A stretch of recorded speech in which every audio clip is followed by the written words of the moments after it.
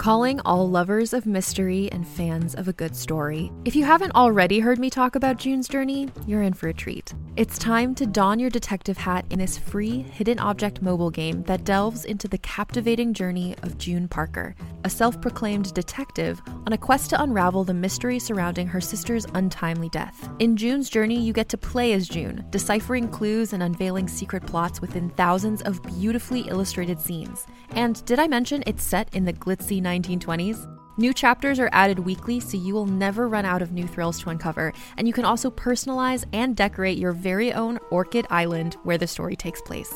How sharp are your detective skills? Find out when you download June's Journey on your Android or iOS device, or play online via Facebook Games. Your detective journey awaits.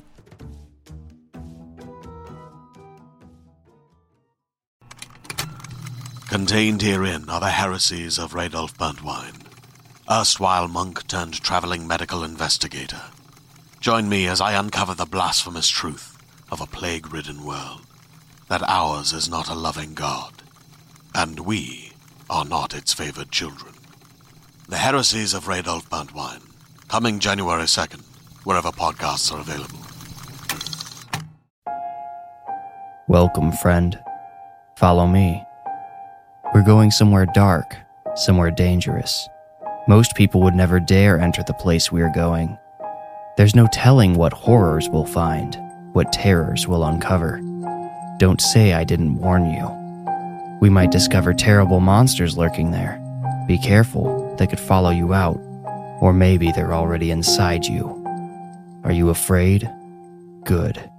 Now you are ready to enter the Warning Woods. With a name like Hogg, you might have thought Carl and his family were destined to raise livestock. The irony is, the Hoggs really had terrible luck with pigs and switched exclusively to beef cattle a few years into ranching. The family owned about 100 acres out in West Virginia between the Allegheny Mountain Range and the Greenbrier River. Carl and his wife Sasha had purchased the land and raised the barn before Carl Jr. came along. Only Carl Jr. turned out to be a baby girl, so she was graciously renamed Clara. 3 years later, Clara was followed by Patricia, and after 2 more years, the real Carl Jr. The Hoggs lived a solitary but full life between the mountains and the river. The children did chores early in the morning before starting their studies around midday. More chores awaited them in the evening. They did all of their socializing on Sunday morning at church unless one of their friends wanted to come out to the ranch for a day. And kids often did want to come out to the ranch. Carl and Sasha were welcoming hosts who loved to let young townies get their hands dirty. Besides the beef cattle, the family had half a dozen chickens, 2 goats, and a dairy cow named Petunia. When you added the eggs and dairy they collected from these animals with the variety of vegetables Sasha proficiently grew in their 2-acre garden, you could say the Hoggs lived a self-sustaining life. They even pulled water from a nearby well. Their capacity for total independence is what led the Hoggs to stay put when the wildfires broke out. The fires started nearly 50 miles south of the Hogg Ranch, but due to an abnormally dry summer, they quickly worked their way up the mountain range. Soon, public officials were ordering an evacuation. "If we leave, what will happen to the animals, Daddy?" Patricia, now 10 years old, asked Carl as they listened to the radio at the kitchen table. Outside, the sky had turned an ominous, luminescent green from the smoke. "Well, Tricia, if we leave, their fate will be in God's hands." "Oh, that's good." "Not if he decides to work in one of his mysterious ways." "Carl," Sasha scolded from the kitchen. "My apologies," Carl mumbled. He was staring absently out the window, watching clouds wash down the green river in the sky. He wondered if they were real clouds or plumes of smoke belched out of the burning forest below. "But my father taught me, God helps those who help themselves," he said. "So what, you're suggesting we take all the animals with us? I mean, we could get 3 or 4 cattle in the trailer, probably stuff 2 or 3 goats in there too, and hold the chickens on our laps. Do you think we could find a hotel that allows chickens?" Despite himself, Carl chuckled. His wife had a way with sarcasm that never left him wanting. "How long could we stay before it gets too dangerous?" Clara, 13, had asked as she entered the kitchen, her face stone cold like her daddy's. Sasha thought she had detected a crack in her daughter's voice, though. Well, that's what I'm trying to figure out, Carl replied. See, right now the fires are moving north, coming toward us along the mountain range. And if they continue to follow the mountain range, by the time they get all the way up here, they'll be moving away from us, right? But what about the smoke? Isn't that just as dangerous? Sasha asked. It certainly could be. That's going to depend on the wind, and if it does get bad, we can always get out of here then. I don't know, honey, I'm thinking we might want to stay put till we see what this thing does. If we stick around, I can do a controlled burn on the edge of the pasture before the big fires come. Then, even if we do end up leaving later, the cattle might have a fighting chance. I agree with Dad, Clara voted. Me too, chimed Trisha. Carl Jr. came in through the back door with a metal pail in hand. Junior, what in God's name were you doing outside? Sasha demanded. I had to get the eggs. Oh, buddy, please don't go out there by yourself right now. Just wait until me or one of your sisters can go with you. We gotta be safe, okay? Carl Sr. said. Okay, Dad. So, are we settled then? Carl asked. I don't want to stay if any of you are uncomfortable with it. I mean, you could all get out of here and leave me to hold down the fort, too. No, Sasha said definitively. If one of us stays, we all stay. All right, then I suppose we're staying. While staying put in the path of a wildfire might sound insane, or, at a minimum, irresponsible, Carl Hogg actually made a wise decision that day. His prediction about the wildfire's path proved to be accurate. The family watched with apprehension as the fires appeared over the nearest ridge. However, the wind shifted from southeast to plain old south and carried the bulk of the smoke away from the ranch. The air quality still wasn't ideal, but it was livable.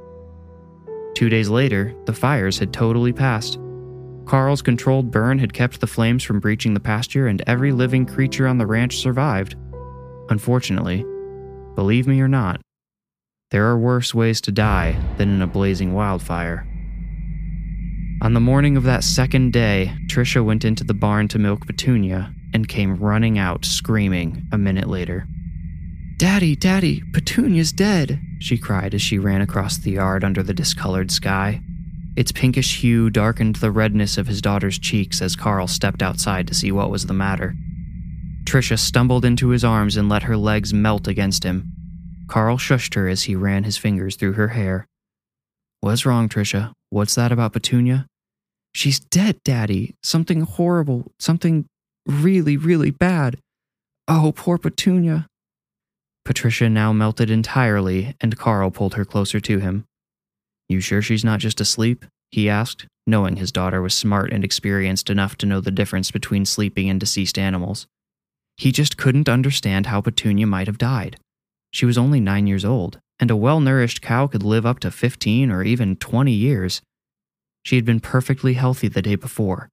He had seen so himself. Trisha didn't respond to his question. He carried her inside and set her down on their worn-out couch in the living room. You stay here, all right? I'll go see what's going on with Petunia. Daddy, please be careful, Trisha warned. Carl scratched at his beard and considered asking what she meant, then just decided to tell her he would be and head out to the barn. She was just freaked out, that's all. She hadn't been prepared to look into the face of death today, and frankly, I wouldn't have been either. In front of the barn, Carl noticed the first sign of something wrong. He had always closed the barn himself at night. The enormous X-braced doors on the front were simply too heavy for his daughters or young son to properly secure on their own yet. When Trisha went out in the morning to milk Petunia, she always slid one of the big doors just enough for her to slip between them. But on this morning, both doors had been slid almost completely open. Even if Trisha had deviated from her normal habits, Carl questioned whether she would have been able to move the doors that far on her own. Her little voice came back to him. Daddy, please be careful. He stepped inside. Right away, Carl knew Petunia was not sleeping. He couldn't see her, but he could smell her. He could practically taste her.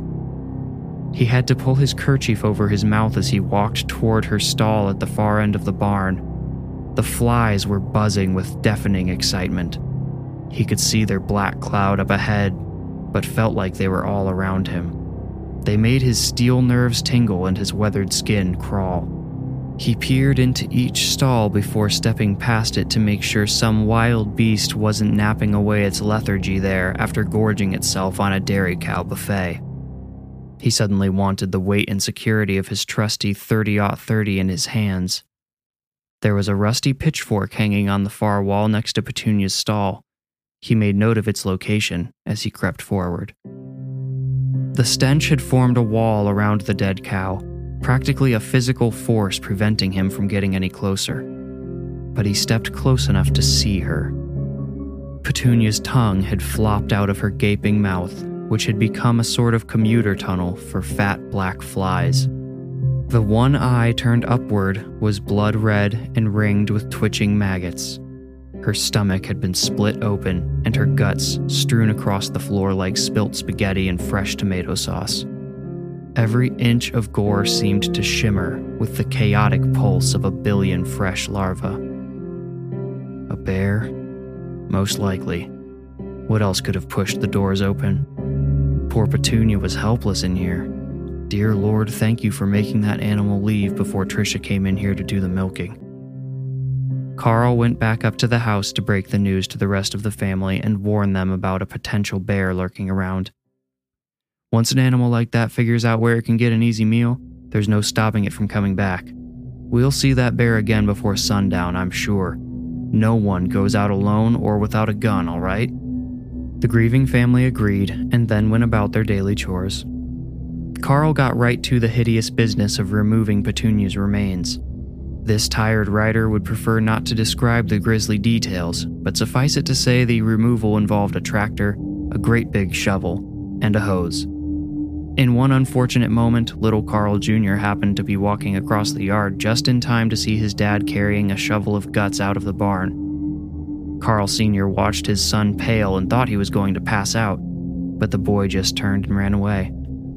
After 2 hours, all that remained of Petunia was the smell she had left in the barn. Just before sundown, Carl Jr. came running up to his mother as she hung fresh wash up on the line. "Mama, there's someone watching you," he said. He didn't sound afraid, only vaguely curious. Sasha raised an eyebrow at him before returning to her task. "Well, they must be very bored," she replied while she clipped a pair of tall socks to the line. "He has long hair like a lady but a beard like a man," Carl Jr. said, "and he's skinny as a skeleton." One of the socks fell on the grass as Sasha turned toward her son. The humor had gone from her face. She had expected him to show her some toad or insect he had found nearby, not describe a creepy man. Where did you see him?" she asked.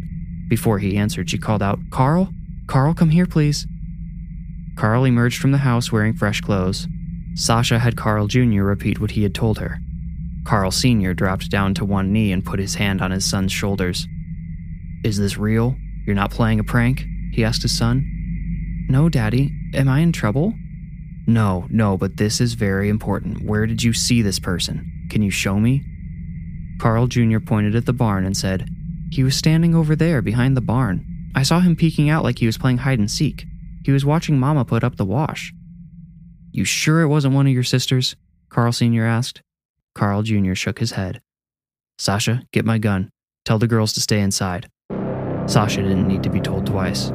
She came out less than a minute later with Carl's polished 30-30 and even handed him a fistful of extra bullets. "Come inside with me, Junior. Your daddy will make sure we're safe." "Does the Twisty Man want to hurt us?" Carl Jr. asked. "Twisty Man?" "Yeah, he was all twisty and bent like a big spider or something." Carl Sr. raised an eyebrow at Sasha. She shrugged. "Head on inside, Junior. I'll come in a minute."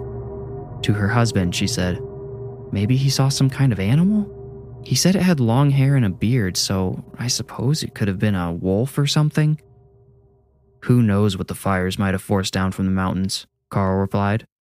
"He also saw me carrying a load of Petunia out of the barn, and it looked like it spooked him a bit. This might just be some way of, I don't know, processing all that."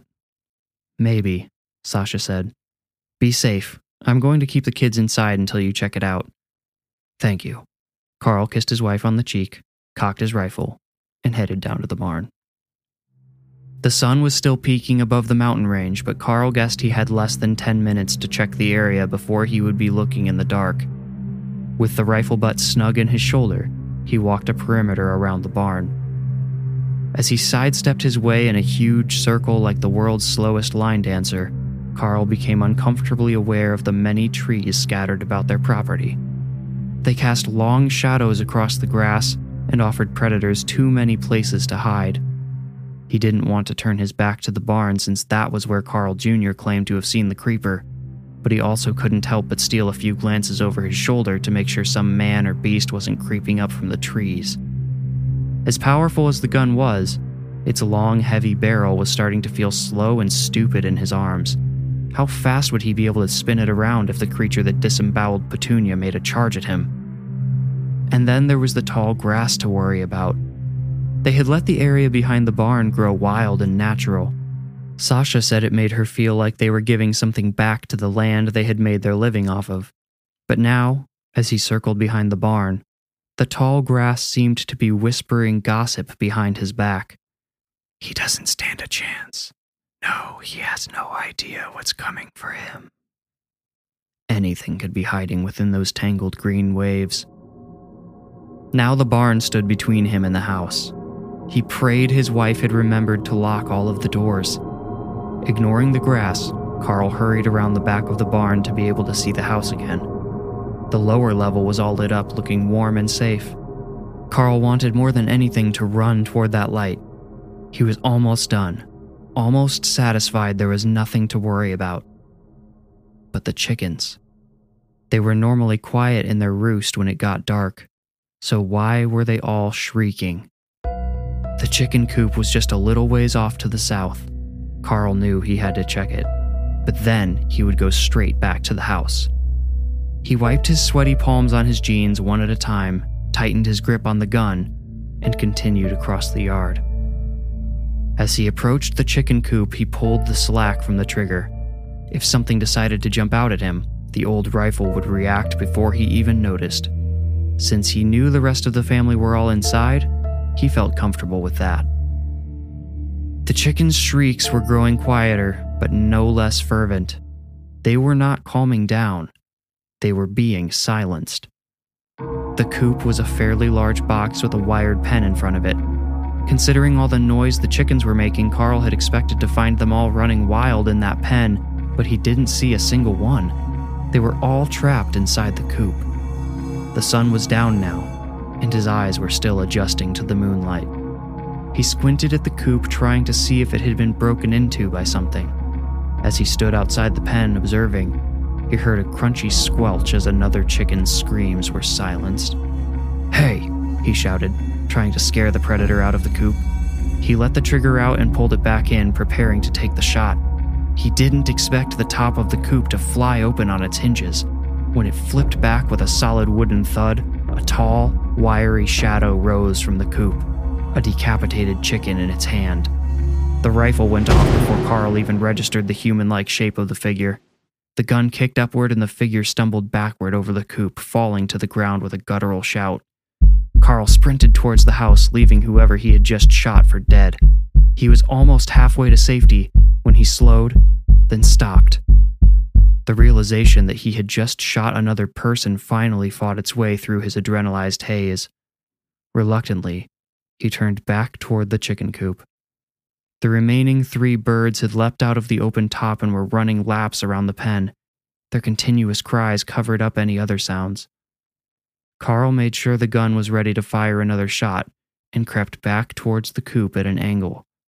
He made a wide semicircle in order to come around the back of it with plenty of distance between himself and whoever he had shot. When the man on the ground came into view, Carl saw with a mixture of relief and regret that he was still alive. He was trying to crawl towards the tall grass. Whoa, don't move," Carl shouted. He kept the gun trained but returned the slack to the trigger. "Stay still, we'll call an ambulance." The man on the ground turned and hissed at him through sparse, jagged teeth. He had a lazy eye that pointed at the ground while his other glared hatefully at Carl. Greasy black hair hung around his shoulders and stuck to his matted beard. His cheeks and throat were smeared with blood. Chicken's blood, Carl guessed, and maybe some dried cow's blood, too. The man was naked, and Carl could see an exit wound on his left shoulder. "Who are you? Where did you come from?" Carl demanded. The man just hissed again. "Daddy, watch out!" Clara's desperate voice carried across the yard from an open window. When Carl turned towards it, he saw another wiry figure coming at him on all fours like a dog. This figure, a woman, rushed towards him with spider-like movements, and the phrase Carl Jr. had used echoed back to him. Twisty. These were Twisty People. Still human, but just barely. "Stay back," he shouted, swinging the gun towards the twisty woman. A bony but strong hand gripped his ankle, and Carl was forced to turn back towards the twisty man. He saw those jagged teeth flash in the moonlight, about to bite into his calf, and fired a shot right through the man's skull. The woman screeched and was all at once on top of him. She wrapped her legs around his waist and pulled his hair back with one hand while wrapping her other arm around his throat and squeezing. Carl was forced to drop the gun in order to get his hands under her forearm and steal a breath. She brought him down to the ground and let go of his hair. She used her newly freed hand to yank harder on the arm that was choking him, threatening to crush his throat. She was growling like an animal the whole time. Carl felt a growing sense that she was going to bite him, take a chunk right out of his neck or shoulder. He was surprised she hadn't done so already. He struggled against her arms, but her grip was too tight. She was shockingly strong for her tiny frame. Fortunately, she was also very light. Carl managed to roll onto his knees, then stand and throw himself back onto the ground, landing on top of her. Bones audibly cracked beneath him, and the woman's growls turned to pained gasping. Her grip fell away, and Carl got off of her. He was about to retrieve his gun when he saw two more Twisty People silhouetted in the moonlight. Their long shadows loomed towards him as they ran in his direction. Behind him, the woman was starting to recover, although her coughs were deep and wet. Ditching the gun, Carl went for the house instead. He would get safe. He would call for help. A body slammed into him and knocked him to the ground once more. All at once, he was under a pile of twisty limbs and sharp, flashing teeth. They were pummeling him, clawing at him, biting him. He tried to kick and punch his way out, but for every blow he delivered, they delivered 4 to him. Claw-like nails scratched his cheek just below the eye, while teeth burrowed into the flesh just below his collarbone. A fist or knee bludgeoned his stomach, while another slammed him between the legs. Despite the pain, Carl managed to get his hands around one of their throats and squeeze. This temporarily stopped the beating as both of the twisties grabbed his arms and tried to pull them away. "Carl!" Sasha shouted from the house. Fear and anguish saturated her voice. "Not me. Protect the kids. Just keep them safe," Carl thought. He couldn't speak, only grunt as he tried to crush the throat of his assailant. Suddenly the moon was blocked out, and Carl was forced to look past the twisty man struggling in his grip. The woman had appeared again, and she was holding a rock the size of a baseball above her head. She half jumped, half fell on top of him. Carl didn't even feel this final blow. Sasha cried out. As the 3 hideous, bloodied faces turned from her husband's still body to her, she fell back through the door and locked it. "Everybody upstairs," she shouted. The kids all turned and ran. "There's the truck," she thought. "Could we all get to it before they caught us? I can't just leave Carl out there. He might be dead, but no, he's not dead. He can't be dead." Sasha's mind was still racing as she heard a mess of footsteps come up to the back door. The knob began to rattle, and she involuntarily screamed. There were the knives in the kitchen. The .38 in Carl's sock drawer. Was it loaded? Maybe. What if it wasn't? Clara had already called 911, but it could still be 15 minutes before anyone was able to make it out there. One of the drawbacks to living independently meant you also had to rely on yourself in emergencies. The Twisty People were pounding on the door and hitting the outer knob with something heavy. Sasha heard a small creak and knew the wood was starting to give. There was nothing she could do to stop their inevitable intrusion. She went for the stairs, planning to run for the hidden .38. Glass shattered somewhere upstairs. Sasha heard her children's screams before the shards even stopped tinkling on the floor. Almost simultaneously, the kitchen door broke open and slammed brutishly against the counter. Feet pounded the wood floors upstairs and down. The last thing Sasha saw was a pair of wild, unfocused eyes bearing down upon her. The following is an excerpt from a police report written by the first responding officer at the scene of the Hogg murders. When I arrived at the Hogg Ranch, the house was dark and quiet. I received no answer when I knocked or rang the doorbell. Upon further observation of the home's condition, I noted a broken window on the second floor. It appeared to me an intruder might have used the awning to reach the window and get inside.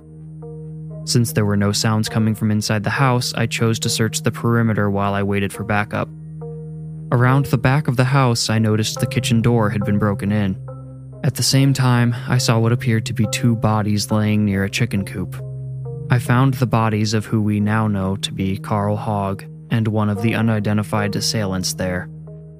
Neither of them showed any signs of life. I took control of a rifle laying next to them and returned to the house. When I shone my flashlight through the broken kitchen door, I saw a third body.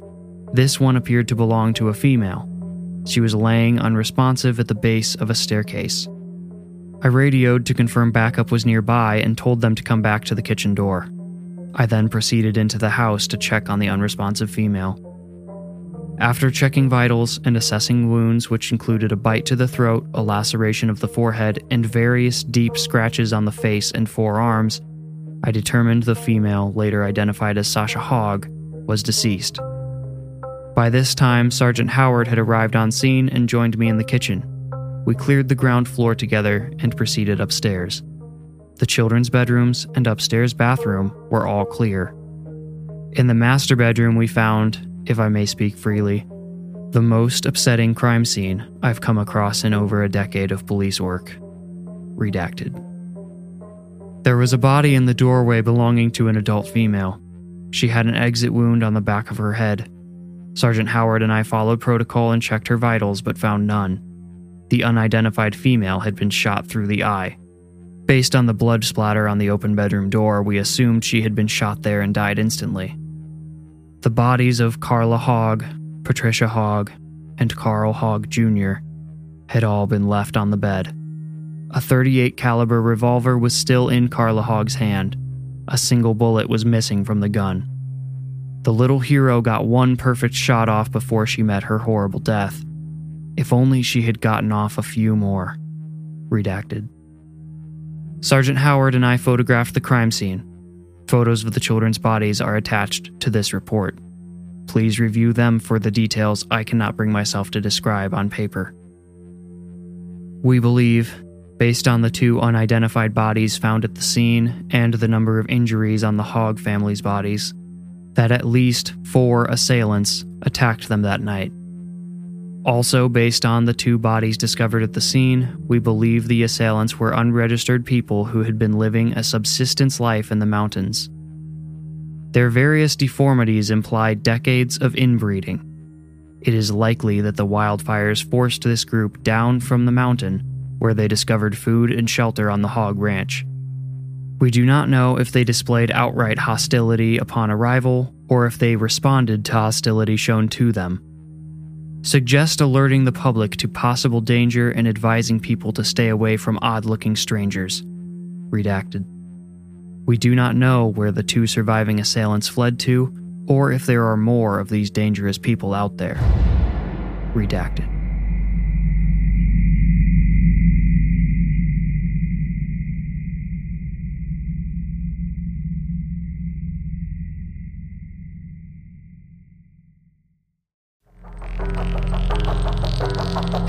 You made it out. Congratulations. If you enjoyed the story, please rate and review this podcast wherever you like to listen. Reviews are the best way to support the podcast and help it grow. You can also become a patron at patreon.com/thewarningwoods. If you want more creepy content, including the images that accompany each story, follow me on Instagram at @thewarningwoods. If you feel ready, meet me here next week for another journey into the Warning Woods. Thank you for listening.